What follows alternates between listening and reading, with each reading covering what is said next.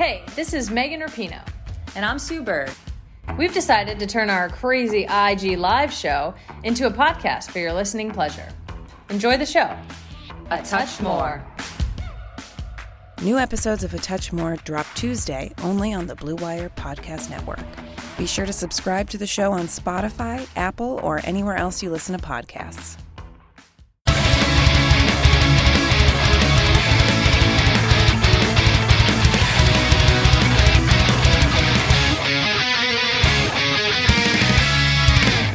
Hey, what's up, Dynasty Command Center Nation? It's Curtis Patrick and Travis May.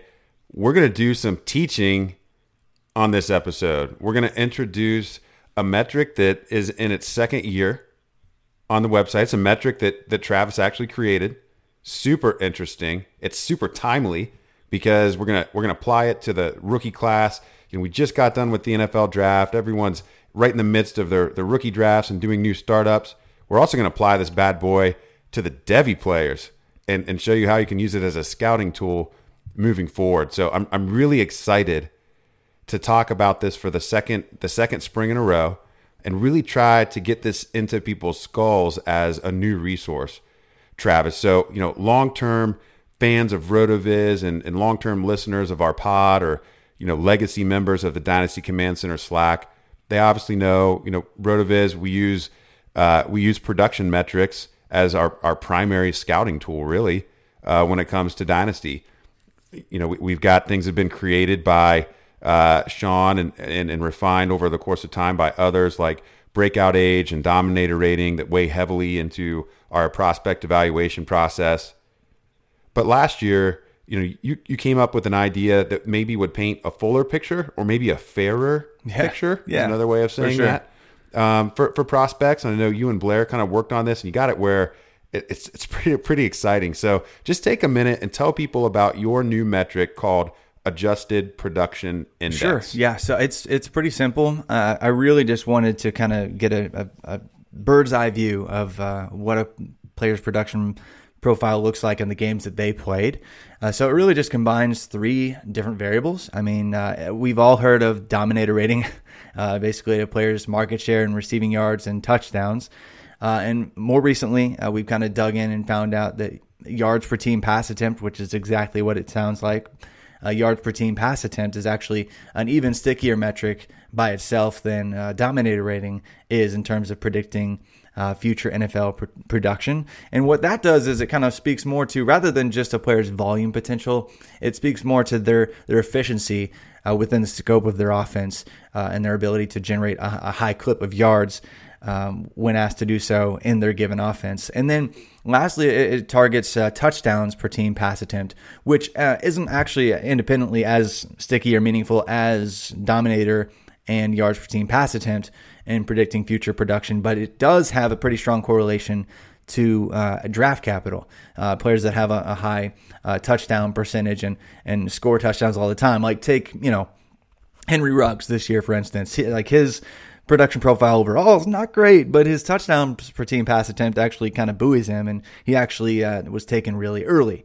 So that happens from time to time. But when you combine those three into one kind of singular score, you kind of get a more complete and more fair assessment of maybe they don't have a perfect dominator, maybe they don't have a perfect yards per team pass attempt or perfect one thing, but you get a better idea of who a player is from a volume, efficiency, and scoring standpoint. So it's just kind of from a few different angles.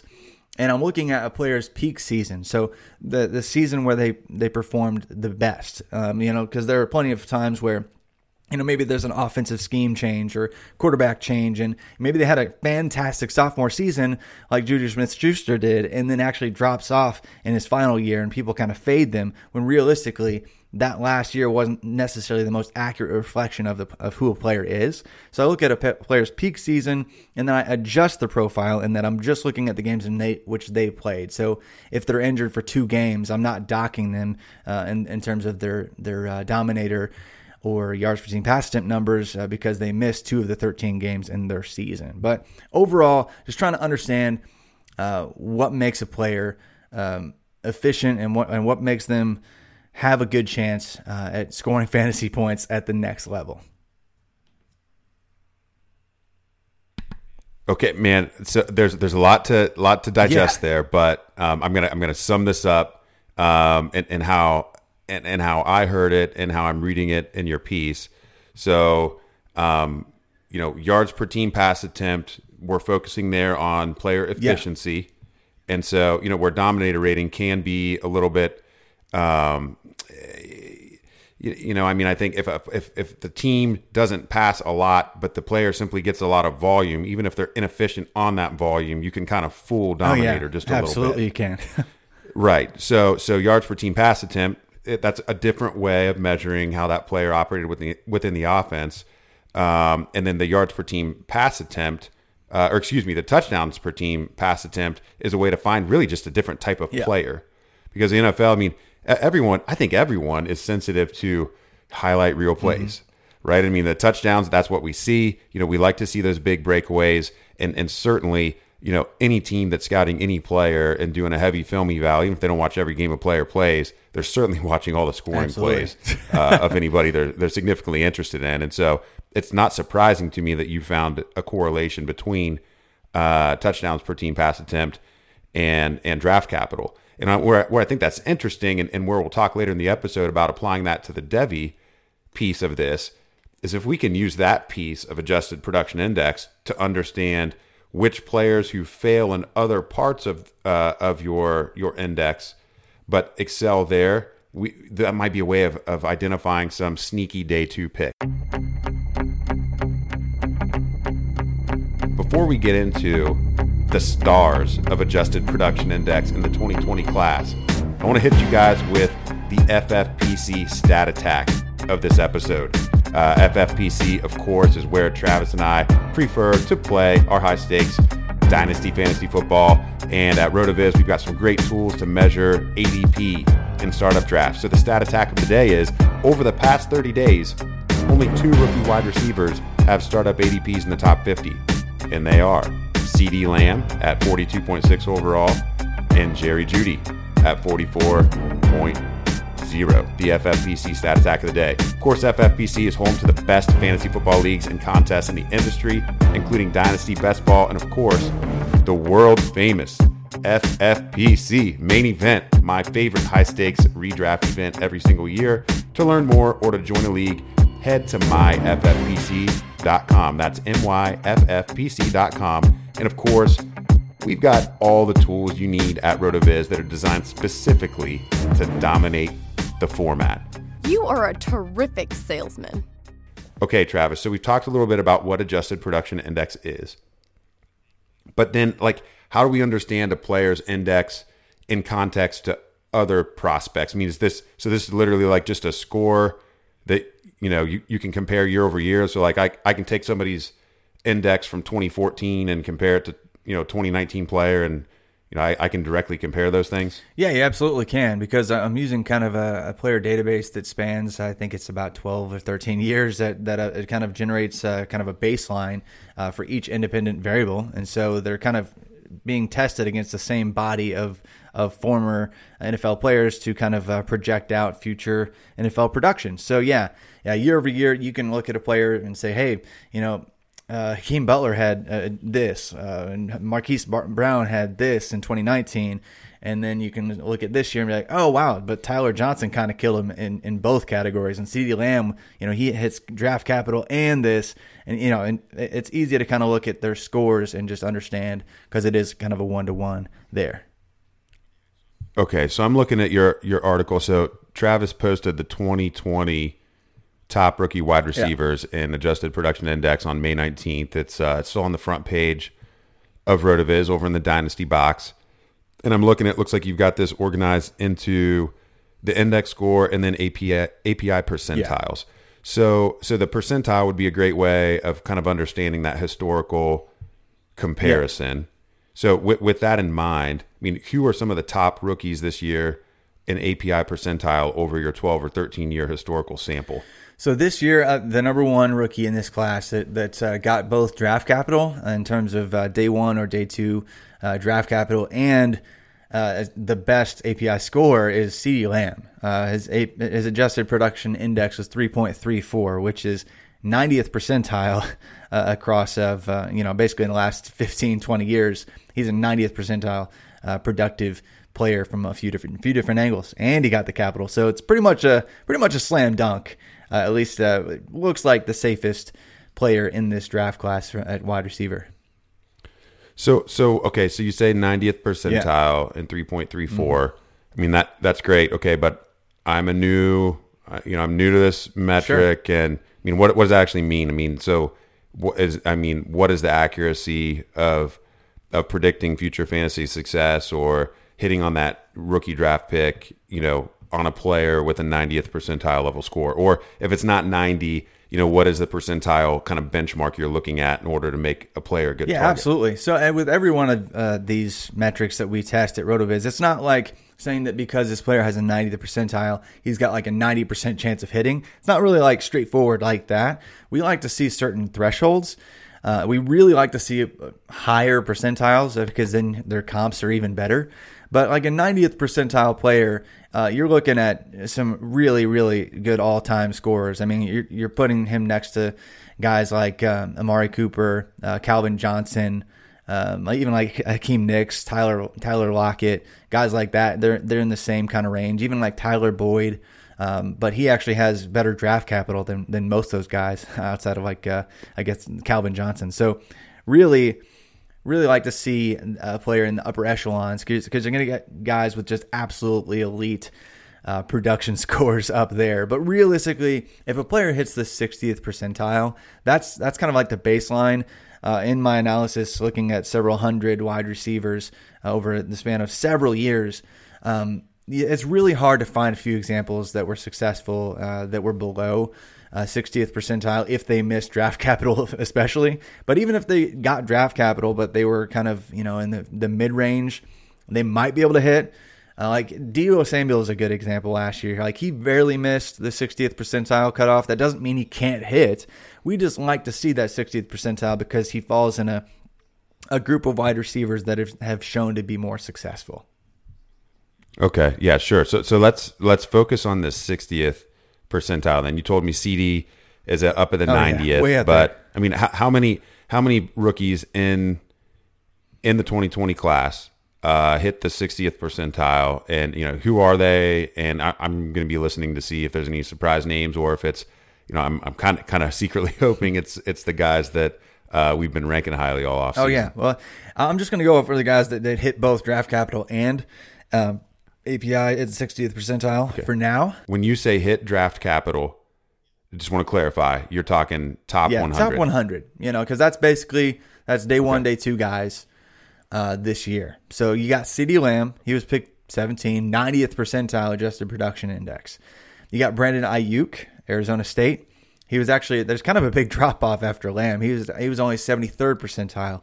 Obviously got the first round tag there. Denzel Mims was 71st percentile. Laviska Shenault was like 0.4 percentile below him. I think he was 70.8 or so. And then you got Justin Jefferson, Jalen Reagor, Jerry Jeudy, and Chase Claypool, all in the 60th and 64th percentile-ish, that type range this year. So 8 guys this class that hit what we like to see in terms of their adjusted production index and draft capital. And now that might confuse people a little bit just because, Chase Claypool and Brandon Ayuk don't hit in terms of their breakout age. But they do in terms of their peak numbers. They did hit what we like to see. And as we apply this to Devy moving forward, it's a way we could have known about Chase Claypool or Brandon Ayuk, even though we would have missed them using the things that are kind of the historical favorites of the site, like breakout age and dominator, kind of going hand in hand there. So, I mean, so I'm thinking these names: CeeDee Lamb, Brandon Ayuk, Denzel Mims, Laviska Shenault, Justin Jefferson, Jalen Reagor, Jerry Jeudy, Chase Claypool. So that's basically, except for Claypool, that basically reads like half of the top 15 in Dynasty rookie drafts and any Dynasty rookie draft that I've done. Absolutely. So far. There's a couple names missing, though. There's a couple names missing that I want to ask you about. Sure. So I did not hear Henry Ruggs. So it doesn't surprise me that he would score lowly here, but you use him as an example, I think, in the lead-in, talking about how his adjusted touchdowns per team pass attempt might have buoyed him a little bit, even though he would have failed on some of the other things in API. So what percentile was Ruggs in, and is there any takeaways from his profile? Yeah, so his touchdowns per team pass attempt were like 65th percentile or something. So that was the only range where he actually kind of hit acceptable numbers. Like his peak dominator was around 20%, which is not good. Like that's like a full standard deviation or more away from what's normal in terms of an average draftable NFL wide receiver. Yards per team pass attempt, he missed it again pretty hard. Like his was like 1.99 and average score is like 2.5 yards per team pass attempt. So he missed it by a wide margin there. So his profile was actually around the 30th percentile, which that doesn't mean he can't hit. Again, that doesn't mean he can't hit. He's got the, he was taken 12th overall. He's probably going to be given some targets if the team doesn't want to look like they're really bad at their job. But really, if you get below the 30th percentile, or specifically when I originally did this, I kind of broke these up into quintiles, like kind of groups of 20th percentiles, 40th, 60th, 80th percentiles, and things like that. If you're below 20th percentile, you are in a basically impossible to hit type range. But he's not quite there. I'm privileged. I've got access to the database. So I'm looking here, and the 30th percentile is right around a negative 1.44 API. So I'm just looking in this area for other guys, I'm just going to read down the list because this is a little brutal. Now, to Travis's point, there's a couple names that would give us hope. Yeah. On Henry Ruggs. I'm going to go a little bit above the 30th percentile and just kind of go down. So I've got Marvin Jones. He's more in like the 35th to 40th percentile range. But then we're talking like Early Doucette, Chancey Stuckey, Tandon Doss, Jordan Payton, Lucky Whitehead, Jacoby Ford, Mark Clayton. So Mark Clayton popped just a little bit. Kenny Stills has popped a little bit. Brian Hartline had, I think, 2 top 24 seasons, definitely 1 top 24 season. But then, Jakeem Grant, Ricardo Lewis.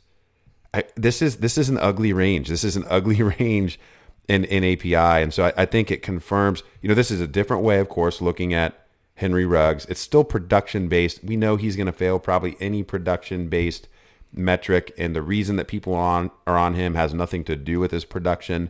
But even when we give him a little extra credit and basically give a third of the weight of his profile just to his adjusted touchdowns per team pass attempt, it's still not enough to save him. And so that's why I think API is interesting there. So enough on Ruggs. People have heard us rail on Ruggs for months. Let's focus a little differently. So you said that Deebo Samuel narrowly missed last year. And so I see like a couple guys that were missing from that 8 that we read off. I didn't hear Pittman, I didn't hear T. Higgins, didn't hear Brian Edwards. So are any of these guys kind of right in that range? And if so, is there anything about any of their profiles that would put you on them over one of the others? Yes, and I think I actually had some questions when I was initially posting about some of these scores on Twitter. And Brian Edwards, people are like, wait, where's Brian Edwards? He actually had a really good dominator. And it's true. Especially if you do like an adjusted look at his dominator, his peak numbers were, I think, 48% or something like that, just off the top of my head, which is plenty good. Like that's way above average. Like, it's 33%, 34% or something adjusted is decent, and he creamed that. So he was really good in that department. But his yards per team pass attempt were not actually great, and actually his touchdowns per team pass attempt were not great. And so he kind of didn't check the boxes there, and missing on yards per team pass attempt, which actually kind of has proven to be even more meaningful.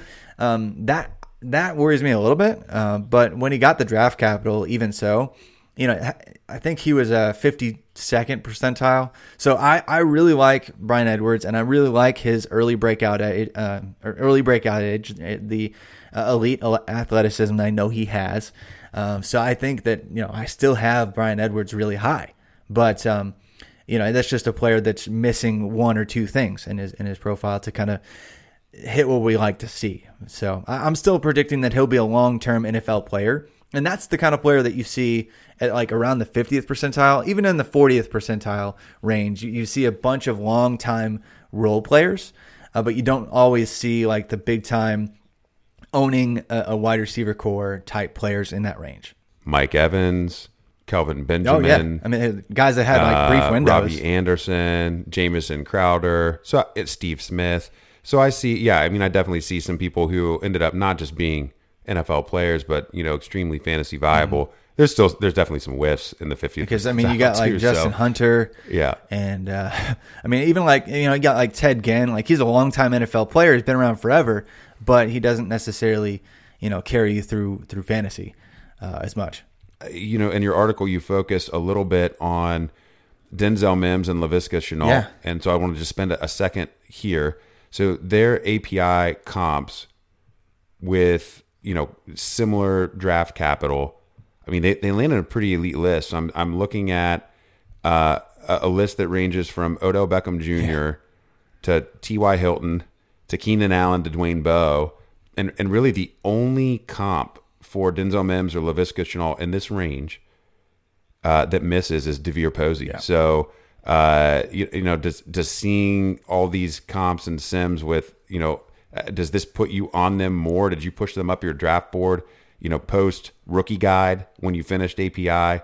Did these guys vault up your board anymore after seeing their closest comps? Not really, just because I was with both of these guys. I've been watching Mims for 3 years and Laviska for 2. So I kind of already understood that, well, Laviska's not going to improve on his numbers in his final season because of how things went. And Mims just killed it throughout the Senior Bowl season and at the Combine. So after he checks the Combine box and he checks all the production boxes that we've already seen, I'm probably going to have him really high. And then when he did get the draft capital inside day 2, that just nailed it and was like, okay, yeah, I've got to rank him pretty high, and he landed in a spot where he can succeed. So, I'm really high. I think I'm the highest on our team on Mims. So definitely like this duo. I think TJ Calkins will have something to say about that. I think TJ ranks whatever's above 1. I think is where he's got. You're definitely higher on Mims than I am. I know for sure that you are. So good on that.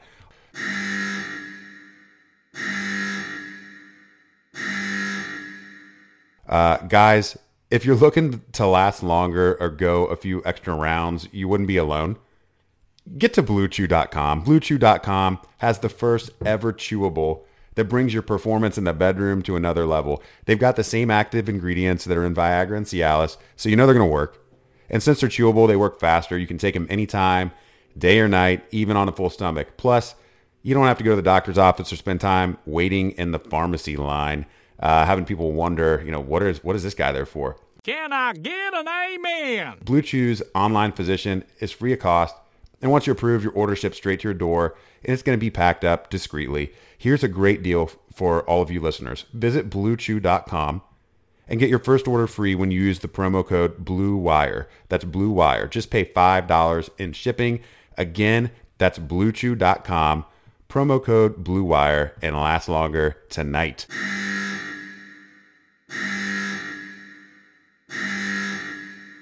There's no shortage of action going on at our exclusive partner, BetOnline. NASCAR is back on the track, and BetOnline's got hundreds of other games, events, and sports to get in on. You can still bet on simulated NFL, NBA, and UFC events 24/7, or you can participate in a $10,000 Madden Bracket Challenge. It's a March Madness-style NFL simulation tournament you can enter for free. And coming up next Sunday, this is pretty sweet because I watched this whole thing, Travis. BetOnline's got ex-Chicago Bulls Ron Harper, Horace Grant, Bill Cartwright, and Craig Hodges joining them to discuss the Michael Jordan documentary on what they're calling The Final Dance. Visit betonline.ag and use promo code BLUEWIRE to receive your new welcome bonus and check out all the action. BetOnline is your online wagering solution. With The Last Dance documentary. Yeah. Man, it made me feel like a kid again. Yeah, man. So I grew up, I was definitely a kid in the 90s. I'm like, third grade or something, when the Bulls are at like the height of their dynasty. And I just worshipped MJ. We didn't have social media. I didn't know all the shady dealings that were going on. I definitely was a kid that wanted to be like Mike. My dad's getting me, the Jordans running around in Y-ball thinking I'm all that. And it seriously just made me want to run through a wall watching Phil talk to the team and Watching Rodman, grind out those rebounds. I had a lot of fun watching that thing, man. So, I mean, I grew up in Indiana, and I was a big Reggie Miller fan, big Pacers fan. Oh, no. But even so, I still, I couldn't hate the Bulls for what they were doing because it was just too great. Like my oldest son just turned 9, and I don't think he's quite old enough for a little bit of the subject material that was in there. But I can't wait, like maybe 2 or 3 years from now when he kind of understands some of this stuff. Can't wait to watch that with him and share one of the GOATs with him. So let's apply API from a Devy perspective. Sure. So both you and I rank Devy players at RotoViz, and the utility of that, for listeners that maybe don't play in Devy leagues, you should still absolutely pay attention to Devy rankings because you need to know what that next pipeline of players looks like, and you need to read Devy content so you understand the relative value of a rookie pick in a subsequent year. Guys like Travis and Jordan Hoover over the past couple years, and then, more recently, I think Stefan Leko and Matt Wispy have gotten involved with our Devy team. These are guys who are going to help you understand what next year's rookie first, what next year's rookie second are worth, even if you don't play Devy Dynasty football. So, I'm guilty of this. I mean, 5, 6, 7 years ago, before I got into Devy, I would just kind of roll my eyes when I heard people talk about college football players or college fantasy. and then I finally, I've become enlightened to understand that even if you don't play, you still need to know. It's a way to find an edge. And if you're playing, whether it's high stakes or high volume in Dynasty, either way, you got money on the line, you got pride on the line, you need to understand what's going on in college football. So we're going to use API because, Travis has already got this updated. We already know where the peak seasons of the people that are still in college football, we know where they're at. Yeah. Now, these scores could change because they could throw up a new peak this year, but we've already got some people who have really popped. And so, Travis, if you would just share maybe like, hey, who are the top, 3, 5, 6 players who already have a percentile score that's impressive in college football? Sure. Yeah. And this is, I was looking at the top 5 and I was like, man, this is a really sexy list. So you got Chatarius Tutu Atwell. He just goes by Tutu Atwell for Louisville. He actually has an incredible 91st percentile adjusted production rank already. And really that's mainly just in one season because he kind of went off with Mikhail or Malik, whatever you want to call him, Cunningham this past year and put up a ridiculous 4.24 adjusted yards per team pass attempt clip, which is like almost 2 full like standard deviations away from the mean, which is, he's like way up there, like 90th percentile, 95th percentile type numbers in yards per team pass attempt. But his score is looking incredible. The only knock on him is he needs to add on a few pounds because I think his list weight's like 160 something. So he needs to add some pounds. Okay, so we've got a Hollywood Brown here type. But in terms of his API, that's a CeeDee Lamb number. You just told me he's 90th percentile. That's he could CeeDee do Lamb. Nothing. He could do absolutely goose egg this year. He's not going to do that, but he could do that, and he would already be where CeeDee Lamb's profile was in terms of big picture. So really incredible. I think, and really, I think a lot of people are coming around quickly and automatically assuming he's already going to be a day 2 guy next year, just on his vertical threat and scoring ability. So I'm excited to see what he does because Malik Cunningham or Mikhail Cunningham, whatever you want to call him, because he's a really low key, Heisman sleeper this year just because of what Louisville could do. But after him, you got Tylan Wallace, Oklahoma State. Obviously, he had a shortened season last year, so he could have really improved these numbers had he kind of been playing a little bit longer. But Tylan Wallace, I think the real draft people aren't as high on him. But he was a Biletnikoff finalist, 2 years ago? Just an incredible player. I think a lot of people think he's going to be a day 2 guy as well. Probably not round 1, but an early pick. And then you got Rashad Bateman from Minnesota. I know people were kind of burned by Tyler Johnson this year, not getting the draft capital. But Bateman is almost just undebatably better than Tyler Johnson. And even as a true freshman, he put up, I think he was almost at the 30th percentile or so. In terms of his adjusted production index as a true freshman, which, by the way, that doesn't sound great. And I'm not saying 30th percentile compared to other freshmen. I'm saying 30th percentile compared to future NFL players like coming out of college. Like he was already already almost average as a true freshman. And that was with Tyler Johnson on the field. And last year he just came out and now he's got an 86th percentile adjusted production index score already, and could peak even higher this year with veteran Tanner Morgan returning and Tyler Johnson gone. So he could put up ridiculous numbers and have the best numbers in this class next year. And then you got Sage Surratt from Wake Forest, or Surratt, sorry. I always said Surratt when he was a recruit, and I just can't shake it. But he actually got injured last year, but lost the competition around him in Kendall Hinton and Scotty Washington, and gets a quarterback who loves to throw the ball to him in Sam Hartman now at the helm, with Jamie Newman going to Georgia. So Sage Surratt, Wake Forest, and then last but certainly not least, to round out the top 5 in current adjusted production index score that are still in college, you got Jamar Chase from LSU. You know, the guy who I think he scored 40,000 touchdowns or so, something like that last year for LSU.